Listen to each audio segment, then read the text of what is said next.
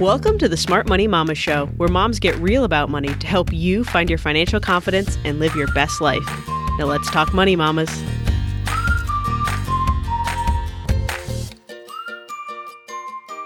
Hey there, mamas. I'm your host, Chelsea Brennan, and today it's time for our monthly mailbag on the Smart Money Mama Show. I'll be answering questions directly from listeners like you. Now, typically, our questions in these mailbags are centered around our monthly theme on the podcast.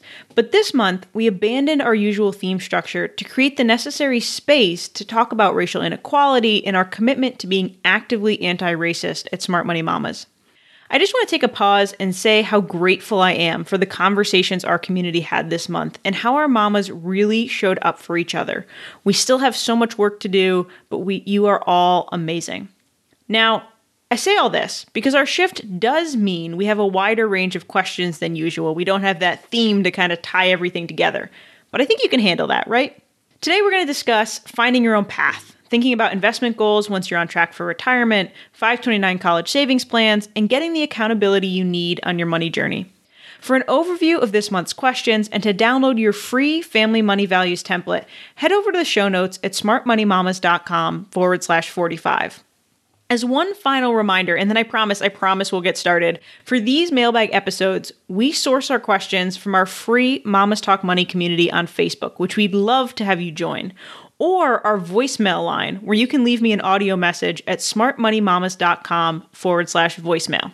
All right, it's time to get started. Let's bring on Lauren, my integrator here at Smart Money Mamas, and dive into your questions. How's it going, Lauren?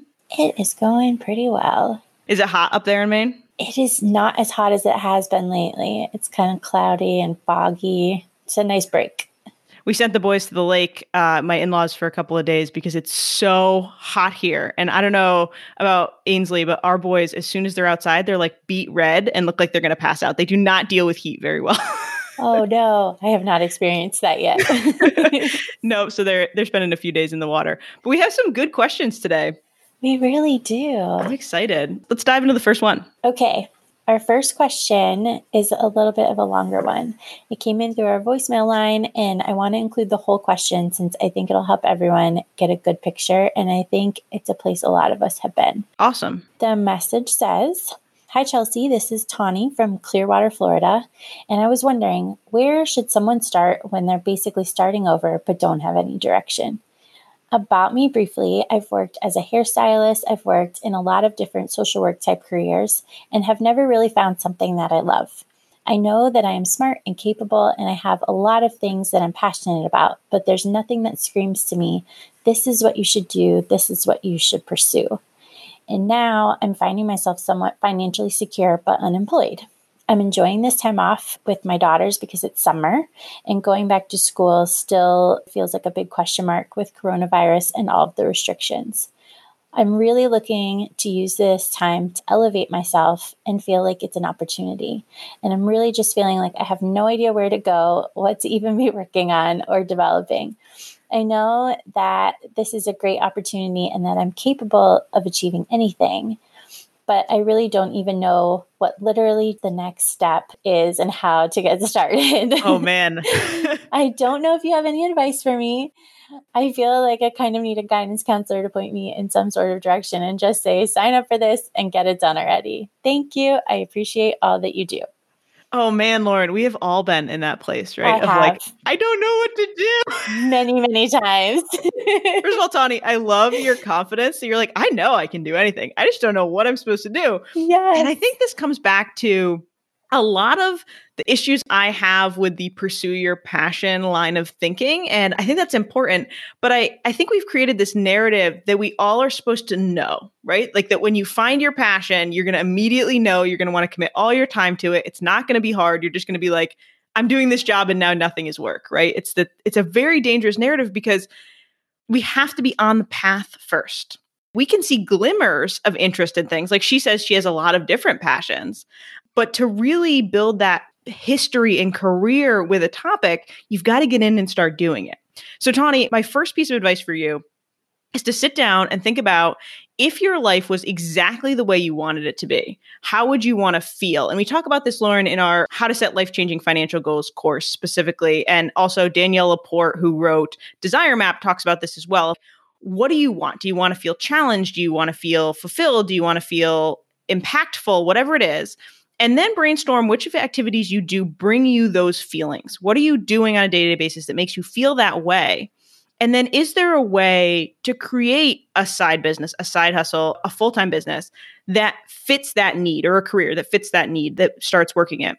And then I want you to not pressure yourself that this has to be the thing that you do for the next 20 years. And so really big fan of the test and scale. So come up with something that seems like a good idea and say, I'm going to spend 3 months doing this. I'm going to dig in. This is my goal. I want to make X amount of money in the next 3 months. I want to, maybe land 2 clients, or I want to do whatever it is, set a goal. And then if you get to the end of 3 months and you like it, figure out a way to advance. Could you take another training to get you deeper into that field? Could you set a bigger goal, take on more clients, and keep going? You might have to pivot. You might say like, okay, I really like being a VA, but my favorite work is working on Instagram. So now I'm going to try to be an Instagram VA, right? You can keep scaling. You just have to start taking action. And I think remove some of that pressure that you don't know what to do, because there's not a guidance counselor that can give you a test to say, this is what you're supposed to do with the rest of your life. And it's completely okay to change your goals down the road. What do you think, Lauren? I think that's really sound advice coming from another multi-passionate person. Like, I could be legitimately happy and fulfilled and excited by several different things that I do. And I've tried many of them, and I've been happy doing many of them. And some are just better for different times of my life than others.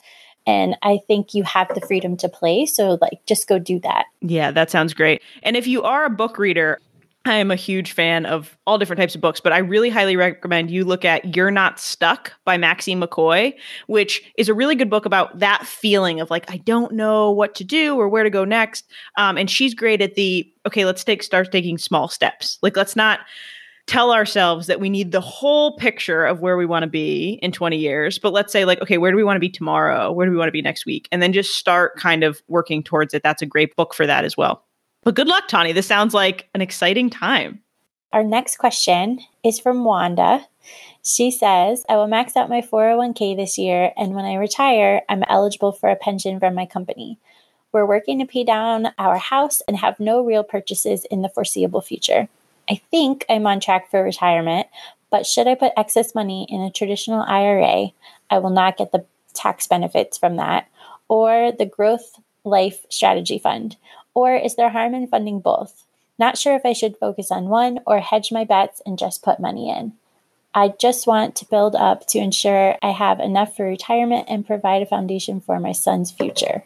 Lauren, I feel like we need a clap track and like a woohoo for Wanda. Like, maxing out your 401k is a huge achievement. Like, that's amazing. Great job on that. And you're eligible for a pension, which really does sound like you're on track for retirement. And that's amazing. The thing is, in financial education in general, there's kind of this like the cliff, right? Where like, get out of debt, save for retirement, make sure you're all organized, and then like, well, do whatever you want. We don't have a real good explanation. And so let's talk about this a little bit. And you specifically asked about whether you should fund a traditional IRA or a Growth Life Strategy Fund, which is a Vanguard mutual fund, guys. Other companies have them as well, but it's like an all-in-one portfolio that manages your asset allocation between stocks and bonds, and typically is used for, if you're saving for a life goal 10 to 20 years down the road. And so in this instance, a traditional IRA, what Wanda's talking about is that if you make a certain amount of money, you no longer get the tax benefits of a traditional IRA, which would be normally, if you put money in it, you get to deduct that amount from your taxes that year. She won't get that benefit. And so the option is, do you put the money in and then transfer it into a backdoor Roth IRA, which is a system of taking the money that you put into an IRA that you've already paid taxes on and having Vanguard convert it into a Roth, which is a loophole in the system that allows you to access a Roth even if you make too much money to access a Roth. It's not as straightforward as what we just said, but we'll put a link in the show notes into how to do a backdoor Roth. And there's some complications of like making sure you only have one IRA and how you transfer it over year to year, but you can do that. That's the only option that's on the table in your situation to continue to get tax benefits for retirement savings. So that's a consideration. Other than that, we often see at this point is Do you want to save for a bigger goal? Is there something that you're looking to do, like buy real estate rental properties or buy a vacation home or do something a little bit different? In that case, taxable investments are fine, maybe a growth life strategy fund. Or do you just want to speed up your retirement? So it's great that you're on track for retirement and you'll be able to retire at 65. But do you want the option of retiring at 60 or 55 or 50? In which case, you just got to start continuing to invest that money. So when you say a growth life strategy fund, you could do that, but you could also buy a target date retirement fund in a taxable account, which is still has that tends to have a higher risk profile because it's imagining that your retirement is years and years away and can save you. Or do you just buy a total stock market index fund and a total bond market index fund and balance that asset allocation yourself? Either way, you're creating bigger and bigger assets for your future retirement whenever that is. There's no harm in doing multiple things. As long as you're continuing to invest, you're building that asset pool to make sure you have options as you get closer to retirement. Does that make sense, Lauren? I bet it does to someone. I'm still so at the beginning of thinking about retirement that it's nice to hear this because I'm sure I'm going to need to hear it 45 more times before it sinks in. We'll work on it. The one other thing, Wanda, that you mentioned here is you want to provide a foundation for your son's future. In that case, you can also look at, do you want to fund a 529, which we're going to talk about 529s in a second, which is like a college savings fund for kids. Do you want to start to fund, a trust or think about how you want that money to be used for him in the future? If you put the money in a standard taxable brokerage account, you have complete open option to use it for whatever you want. So if you decide that you're going to work to 65 and you have extra retirement money, that's where we start to see people really leaning on building generational wealth, right? Helping their kids pay for college, helping their kids buy their first home, right? These things that weren't options before, but you have that money there and you can do whatever you want to do to fit for your son's future. So those are options as well. All right. We have questions about 529s. Are we ready? Yes. So ready. Michelle actually has 2 questions. Her first one is not 529, but the second one is. Right. So I'll give you the first one to start. I was furloughed at work and my husband worried that filing for unemployment would come back to bite us during tax time. Outside of potentially shifting our tax bracket due to a higher income and balancing withholdings, are there tax considerations specific to unemployment benefits? Yes. So you pay taxes, income taxes, on your unemployment benefits.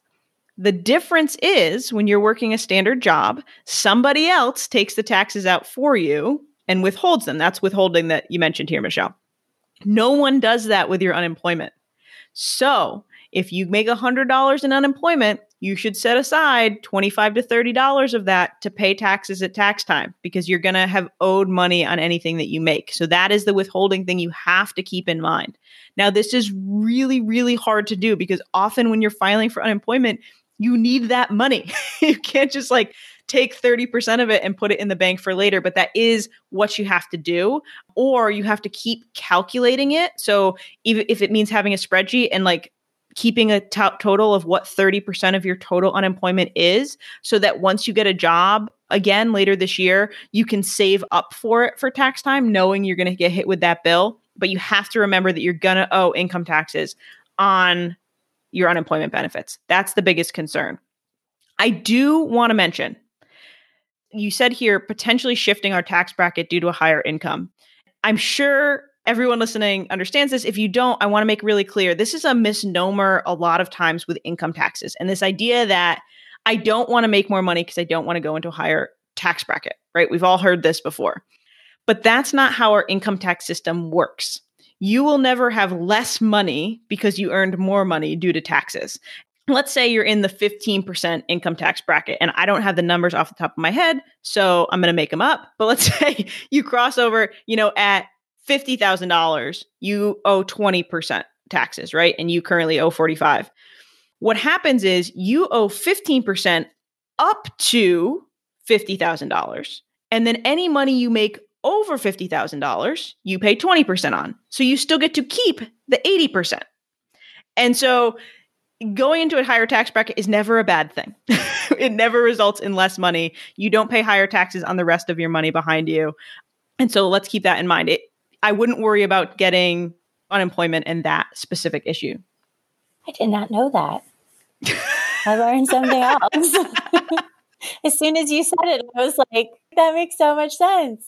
We have talked about that in my house, that very issue. You guys, Lauren and I are on video as we're recording this, so we can see each other. And I'm speaking, and I was watching Lauren's face. I'm like, Lauren didn't know this before I said this. True. So I'm glad we talked about it. All right. I'm going to give you her 529 question. All right. We are hoping to invest in a 529 plan for our sons, but the whole thing feels overwhelming. What should a family look out for in a good plan? Is it recommended to get separate plans for each kid, or is it better to just keep investing in the stock market and hope for strong returns over time? Oh, Michelle, 529s. As if investing wasn't complicated enough. We created a system where every state gets to create their own 529. Some states have multiple 529s. And you can invest in any one of them. You don't have to invest in the one in your state. So yes, it is complicated and overwhelming and super frustrating when you don't know what's going on. So let's talk about it. So why does each state have their own 529 plan? The reason is that some states, many states, offer some sort of tax benefit for funding your kids' education through a 529. And some of them even offer matching and gifts into your account for doing that work. Now, in most cases, the benefit is fairly small. There's a couple of states, Maine is one of them, which is actually where Lauren lives, that will put in like $150 or so if you're actively investing in your 529. And that's like one of the best options. In most cases, the deductions that you get on your taxes are deductions on state taxes. So that amount isn't a huge benefit because, your state tax rates might only be 3% or 4% or 5%, or you might live in a state that doesn't have state taxes, right? So the benefit isn't huge. So what I would recommend is first, step one, look up what your state's benefits are and what your plan's fees are. So we've talked about this a lot on the podcast and a lot when we talk about investing, about the importance of fees and how that eats away at your long-term returns. 529s are a place where fees can get really, really high. Management fees can get really, really high. So just keep an eye out. We actually have a post on the site about the best 529s and where the fee offsets the state tax benefit. So we'll link to that in the show notes. But first look to your state and see if you even have a benefit. If you do have a benefit, make sure that it's worth it, worth it for the fee. The second step is if your state does not have a benefit, just pick a low fee fund, anyone. And there's a couple really good ones. Utah has a great one that's managed by Vanguard. New York State has a really excellent one, and so does Illinois. Those are three options. And you can just look up those three states and start to fund a 529. Even if you have state tax benefits, you can't go wrong with those three. Yes, you might save a little bit of money on the state tax benefits with your 529s, but it's not going to be make or break. And you can use any fund. And if your biggest roadblock is just, what do I do? Just pick one of those three. You're going to be fine. The next part of the question is, do you have to have separate plans for each kid? You don't have to, because 529s can be transferred to other people. So you could split it in the future. In general, it's much easier to have separate funds for each kid because it's going to impact how you apply for financial aid for those kids and how that money is used. And it's just easier to start from the beginning and just have separate plans for each kid. It's not going to really cost you anymore unless you're in a state where they charge like an annual management fee, like a fixed annual management fee. But most states have kind of gone away with that. But I'd have separate accounts. The last part of the question is it better to just keep investing in the stock market and hope for strong returns over time? So this is the one I want to be really clear on. 529s are investing in the stock market. As long as you don't choose the money market fund, which is more like a high yield savings account, most options in a 529 are encouraging you to invest for your kids' college future. And so you'll have options. And once again, these all depend a little bit by state, but most states have age-based options. So if your kid is 0 to 4, if your kid is 4 to 8, and then different, you can either have conservative, moderate, or growth. And that's typically what's offered. Some states are really good, like New York and Utah you can actually do full index funds. You could just buy a total stock market index fund or a total bond market index fund like you would anywhere else. But what you're doing when you choose one of those age-based funds, if you went into any state and said, I want, my boys, like I want the 0 to 4 growth fund, is you're buying stocks and bonds. You are investing for the future. And there are tax benefits to using a 529 over just keeping a taxable brokerage, which is that 529s work very much like Roth IRAs.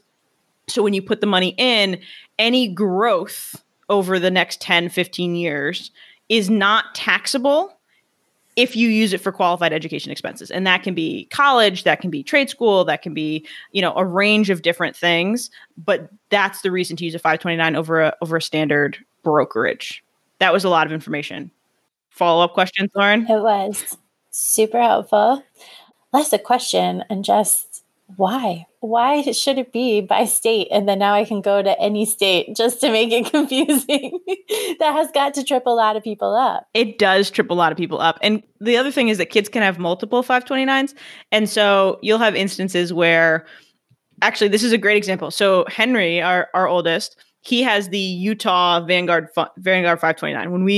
When he was born, we lived in Massachusetts. Massachusetts at the time did not have a 529 state tax benefit. And so it wasn't worth using their plan. So we used Utah. Then we moved to Connecticut.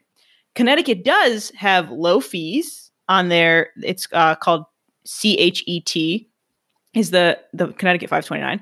They have low fees and good benefits for using their plan, including matching and some other things, especially if you start young. So we opened a second 529 for Henry that's in Connecticut, and we will eventually merge them. But for now, he just has two 529s. And then George, we didn't open it until he was really little when we moved here. So we hadn't opened his 529 yet. So he just has one. But yeah, it gets very confusing. I think the thing is that don't get too stuck in the analysis paralysis. Like I said, if you use Utah, New York, Illinois, you're going to have really good options. You're going to have low fees, and that's perfect. This is all very good to know, as I have not set up Ainsley's yet and definitely want to. Yes, for sure. Especially in Maine, because you have good benefits. We do. They send it to you the moment you get out of the hospital, and I've been saving it. Why? Who knows? Procrastination issues. We're actually going to, I know, that too. We're actually going to cover something similar in the next question from our friend Maria. She asks, is it possible for a child to have more than one 529? My dad opened up 529s for all three of my children. My husband and I did the same. Should I merge our account into his or vice versa? Or keep two separate 529s for my kids? Oh, good question, Maria. Okay, so like we just said, kids can have multiple 529s. That's completely fine. Merging them sometimes makes things simpler, just less things to keep track of. It will not impact your growth, right? So if all else being equal, if you had $100 in one account and $100 in another account, or $200 in just one place, the growth is going to be the same. It just all adds up the same. The only thing in this question in particular that I want to make sure we mention is that there's a difference between a grandparent-owned 529 and a parent-owned 529 when you start to go to apply for financial aid. And so the way it works is a parent-owned asset is viewed in the name of the parent.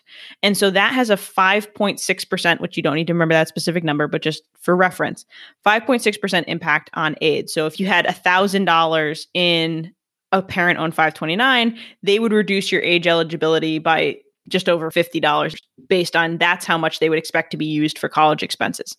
If it was a child-owned asset, so if it was like you opened an account in your kid's name somewhere else, which I know a 529 is technically in their name, but they treat it as a parent asset, $200 would be assumed to be used for the kid, right? Instead of the $50 as a parent-owned asset. So parent-owned assets are better than kid-owned assets. Grandparent assets are not included on the FAFSA, right? So on first blush, something that we hear from people a lot is like, we're going to have our parents open 529s for our kids because it won't reduce aid eligibility. But withdrawals from a parent-owned 529 to pay for a kid's college do not count as income to the child. They have no impact on future aid eligibility. Withdrawals from a grandparent-owned asset are treated as income for the child.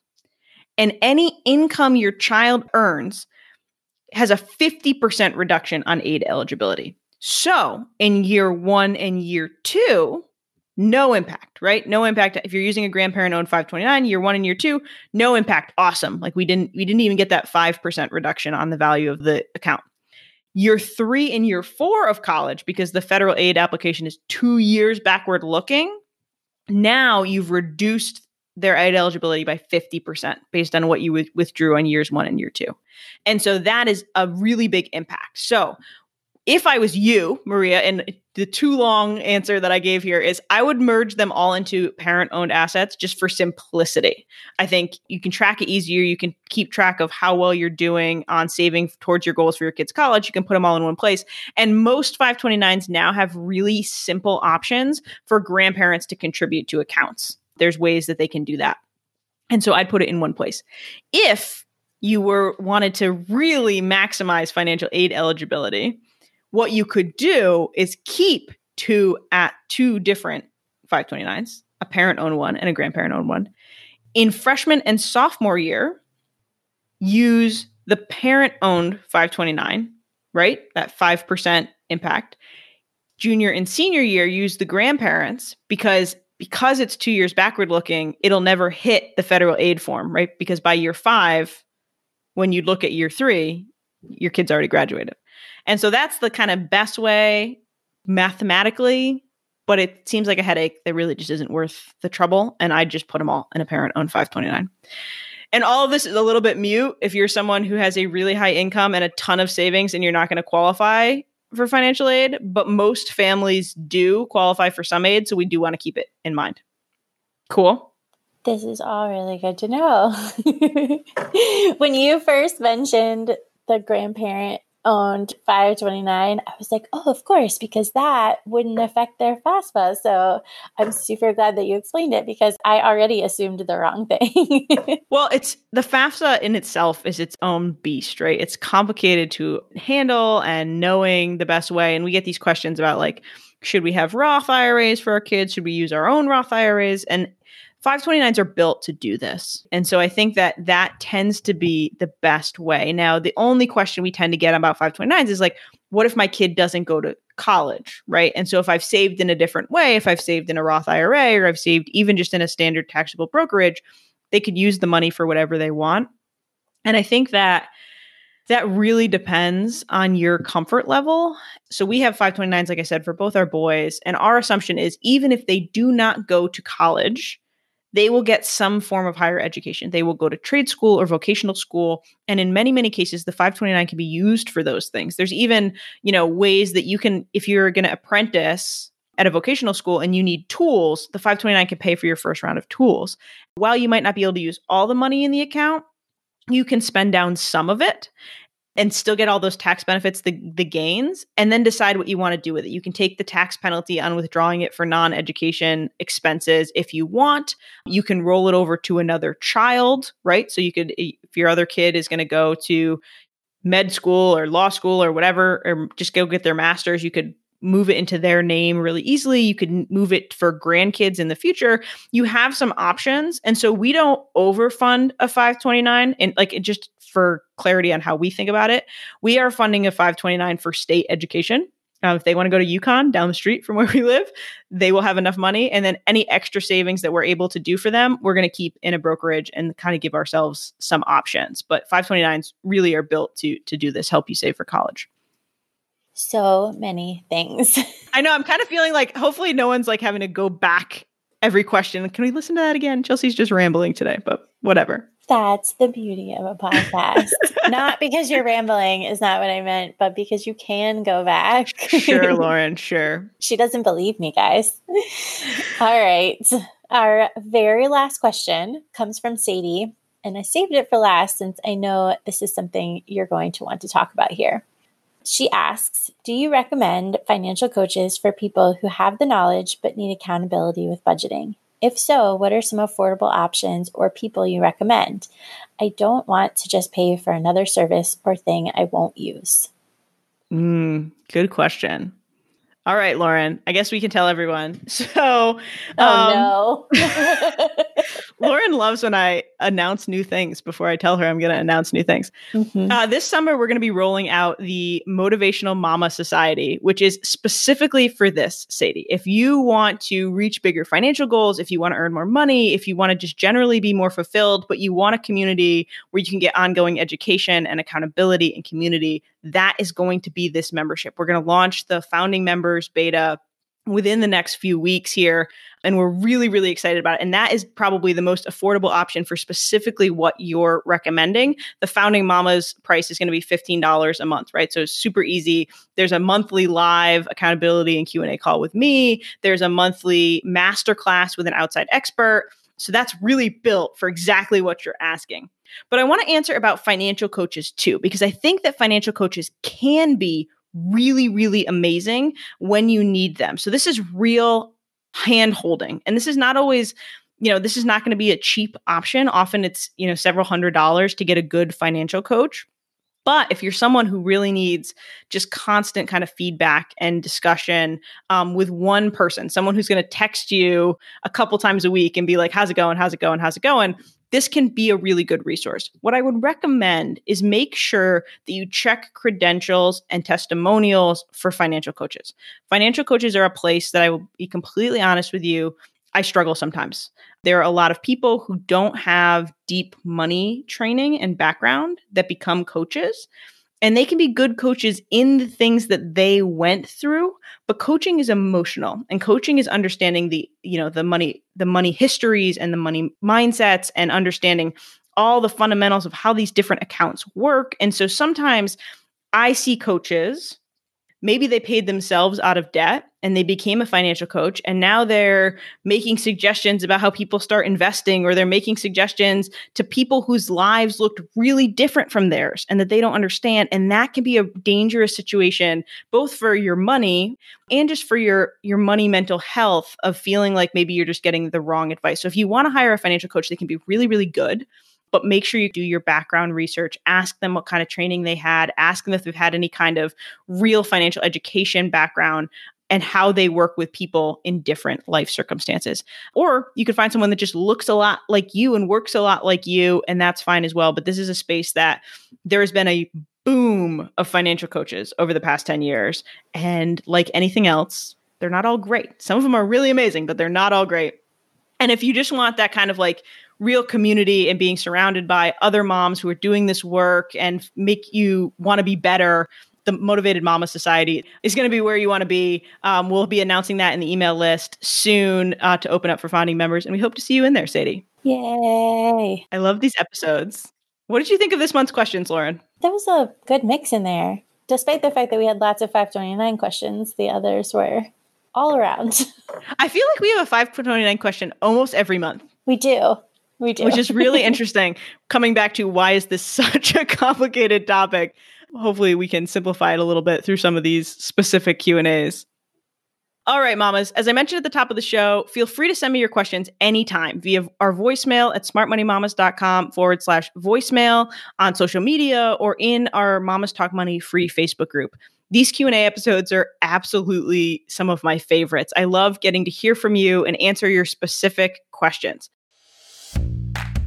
As a reminder, you can view the full show notes of this episode at smartmoneymamas.com/45. You can also head there to download your free Family Money Values template to start a discussion with your family about how you want to handle and talk about money. My friend, thank you again for listening to the Smart Money Mama Show. If you enjoyed this episode or learned something new, hit the subscribe button wherever you listen to your podcasts and tell your friends. I truly appreciate it. Keep talking money, Mama. I'll see you next time.